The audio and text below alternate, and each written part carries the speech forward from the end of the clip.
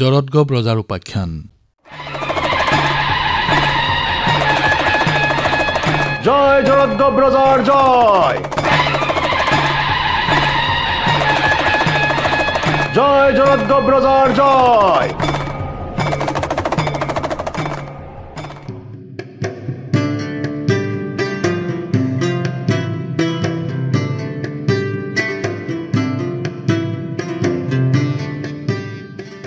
এখন ঠাইৰ এজন পণ্ডিতে এজন ছাত্ৰৰ সৈতে এখন দেশ চাবলৈ ওলাই গ'ল।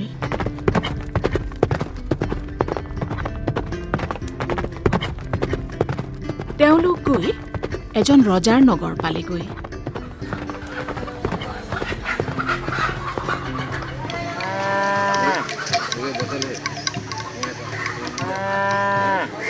তেওঁলোকে তাতে দেখিলে যে সেই নগৰত জহা চাউলৰ দাম বৰ সস্তা, কিলোত 2 পইচা মাত্ৰ। উখোৱা আহু চাউলৰ কিলোত 2 অনা, ঘিউৰ প্ৰতি কিলোত 1 পইচা, তেলৰ প্ৰতি লিটাৰত 1 টকা।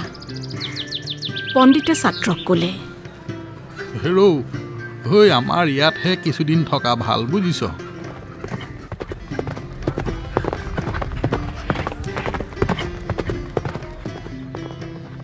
এই বুলি তেওঁলোকে এঘৰত থাকিবলৈ ল'লে।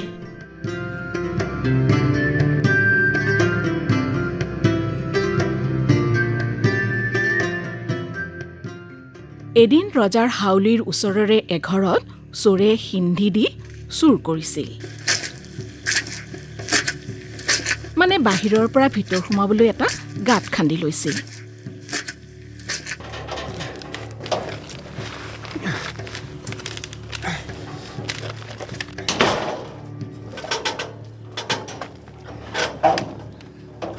সি চুৰ কৰি ওলাই যাব খোজোতেই গৃহস্থৰ হাতত ধৰা পৰিলত গৃহস্থই তাক বান্ধি আনি ৰজাৰ আগত হাজিৰ কৰালেহি। জয় জৰৎগব ৰজাৰ জয়।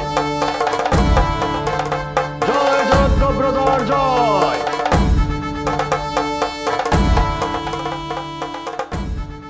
ৰজাই পাত্ৰমন্ত্ৰীসকলৰ সৈতে বৰচোৰাত বিচাৰ কৰিবলৈ বহি অনেক ভাবি ভাবি পালে যে সিন্ধিটো ডাঙৰ নোহোৱাহেঁতেন চোৰটো তাত সোমাব নোৱাৰিলেহেঁতেন।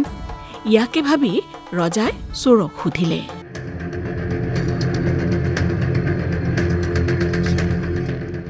চোৰ, তই সিন্ধিটো কিয় ডাঙৰ কৰি খান্দিছিলি? চোৰটোৱে উত্তৰ দিলে, স্বৰ্গদেউ, কাটকে বা মাৰকে, মোৰ চিপৰাংখন বৰ ডাঙৰ আছিল। সেই দেখিহে তাৰে খান্দোতে সিন্ধিটো ডাঙৰ হৈ পৰিল। হয়তো। এই চোৰৰ গাত কি দুখ? কটা কমাৰে চিপৰাংখন ডাঙৰকৈ কিয় গঢ়িছিল? ধৰ কমাৰক, আন কমাৰক, আন তাক বান্ধি মোৰ ওচৰলৈ। ৰজাৰ হুকুম শুনি তেতিয়াই টেকেলা গৈ কমাৰক বান্ধি আনি ৰজাৰ আগত হাজিৰ কৰালেহি।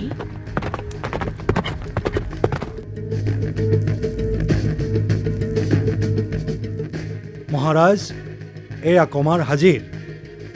ৰজাই সুধিলে, হেৰ কমাৰ, তইনো এই চিপৰাংখন ডাঙৰকৈ কিয় গঢ়িছিলি?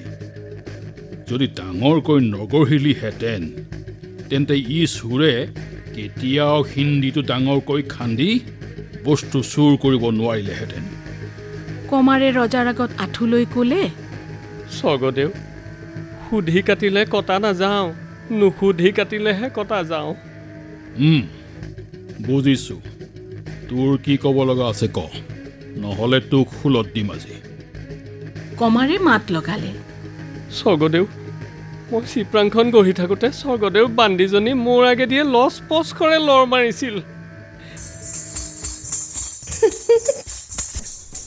তাৰ ফালে মোৰ চকু গলতে চিপৰাংখনত এটা কোব বেছিকৈ পৰিল। কথাটো নোহোৱা নহয়। তোৰ গাত দুখ নাই। তাই বেটি সেই সময়ত তোৰ আগেদি বা গৈছিল কিয়? ধৰ তাইক, আন তাইক। ৰজাৰ মুখৰ পৰা এই হুকুম ওলোৱা মাত্ৰকেই টেকেলাই গৈ ৰজাৰ বান্দিজনী ধৰি আনিলে। মহাৰাজ, বান্দিক হাজিৰ কৰোৱা হৈছে। তই সঁচাই কৈছনে? কমাৰে চিপ্ৰাংখন গঢ়ি থাকোঁতে তাৰ আগেদি কিয় দৌৰ মাৰিছিলি? ক। বান্দিয়ে হাতযোৰকৈ ক'লে, দেউতা, বেটিক মাৰকেই বা কাটকেই নকৈ নোৱাৰোঁ। আই দেউতাৰ ল'ৰা পাবৰ হৈছিল দেখি মই বেজিনীক মাতি আনিবলৈ লৰি গৈছিলোঁ। হয়তো এই গাতটো কোনো দুখ নাই। সেই মোৰ ল'ৰাৰ গাতে দুখ। সিনো বাৰু সেই সময়ত উপজিবলৈ পাইছিলনে বাৰু? মোৰ ল'ৰাক ধৰি আন। ৰজাৰ হুকুমত ৰজাৰ কণমান কোঁৱৰক আগলৈ লৈ অহা হ'ল। ৰজাই কোঁৱৰক সুধিলে, হেৰৌ, তই বাৰু সেইখিনি সময়তে উপজিবলৈ পাওঁনে? কেঁচুৱা কোঁৱৰে একো উত্তৰ দিব নোৱাৰি মনে মনে থকা দেখি ৰজাই কোঁৱৰক শূলত দিবলৈ হুকুম দি ক'লে, হ'লেই বা মোৰ ল'ৰা, মই ৰজা, মই ধৰ্ম অৱতাৰ, গতিকে মই কেতিয়াও অন্যায় কৰিব নোৱাৰোঁ। গতিকে ন্যায় বিচাৰ কৰি মোৰ ল'ৰাক শূলত দিম। ৰজাৰ ল'ৰাক শূলত দিবৰ হুকুম হ'লত মন্ত্ৰীয়ে ভাবিলে, চেহ, বৰ বেয়া কথা হ'ল। ইয়াক বুদ্ধি এটা কৰি বচাব লাগিব। ইয়াকে ভাবি মন্ত্ৰীয়ে ৰজাক ক'লে, ক্ষমা হে স্বৰ্গদেউ, এই কেঁচুৱা ল'ৰাটিক শূলত নধৰে। গায়ে গাড়ীয়ে শকত এটা ডাঙৰ মানুহ হ'লেহে শূলত ভালকৈ বহুৱাব পৰা যাব। ৰজাই মন্ত্ৰীৰ কথা শুনি হুকুম দিলে, মোৰ ৰাজ্যত যি শকত ডাঙৰ মানুহ আছে তাকে ধৰি আনি কোঁৱৰৰ সলনি শূলত দিয়া যাওক। মন্ত্ৰীয়ে নগৰত ডাঙৰ শকত মানুহ এটা বিচাৰিবলৈ টেকেলা পঠিয়াই দিলে।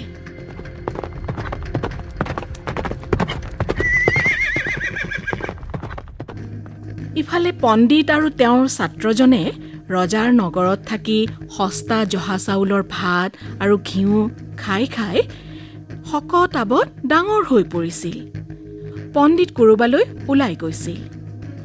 এনেতে ৰজাৰ মানুহে ছাত্ৰজনক শকত ডাঙৰ দেখি ধৰি লৈ গুচি আহিল।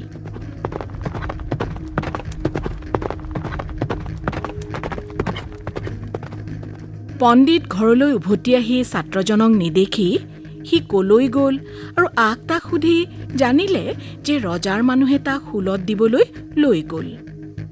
এই কথা শুনি পণ্ডিত ৰজাৰ ঘৰ ওলালগৈ।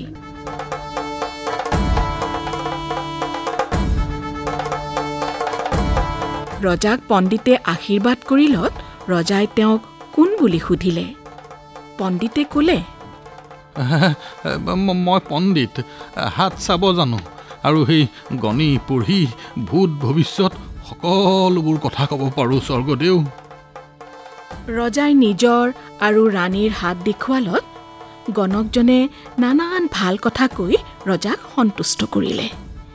এনেতে ৰজাই ক'লে, শুনা, কাইলৈ ৰাতিপুৱা এটা মানুহ শূলত দিয়া হ'ব। তাৰ বিষয়ে তুমি কিবা ক'ব পাৰা? কোৱাচোন। এই কথা শুনি পণ্ডিতে অনেক গণি পঢ়ি চাই ক'লে,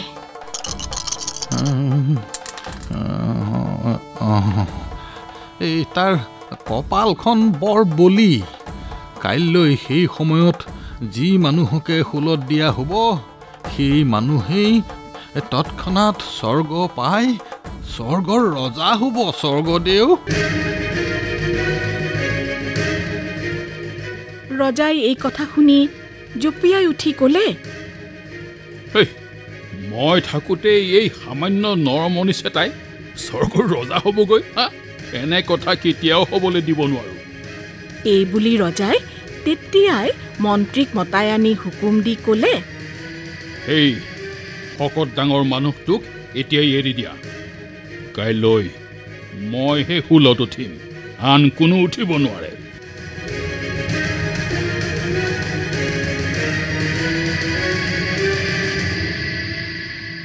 যেনে হুকুম তেনে কাম। পিছদিনা জৰৎগপ ৰজাক শূলত দিয়া হ'ল।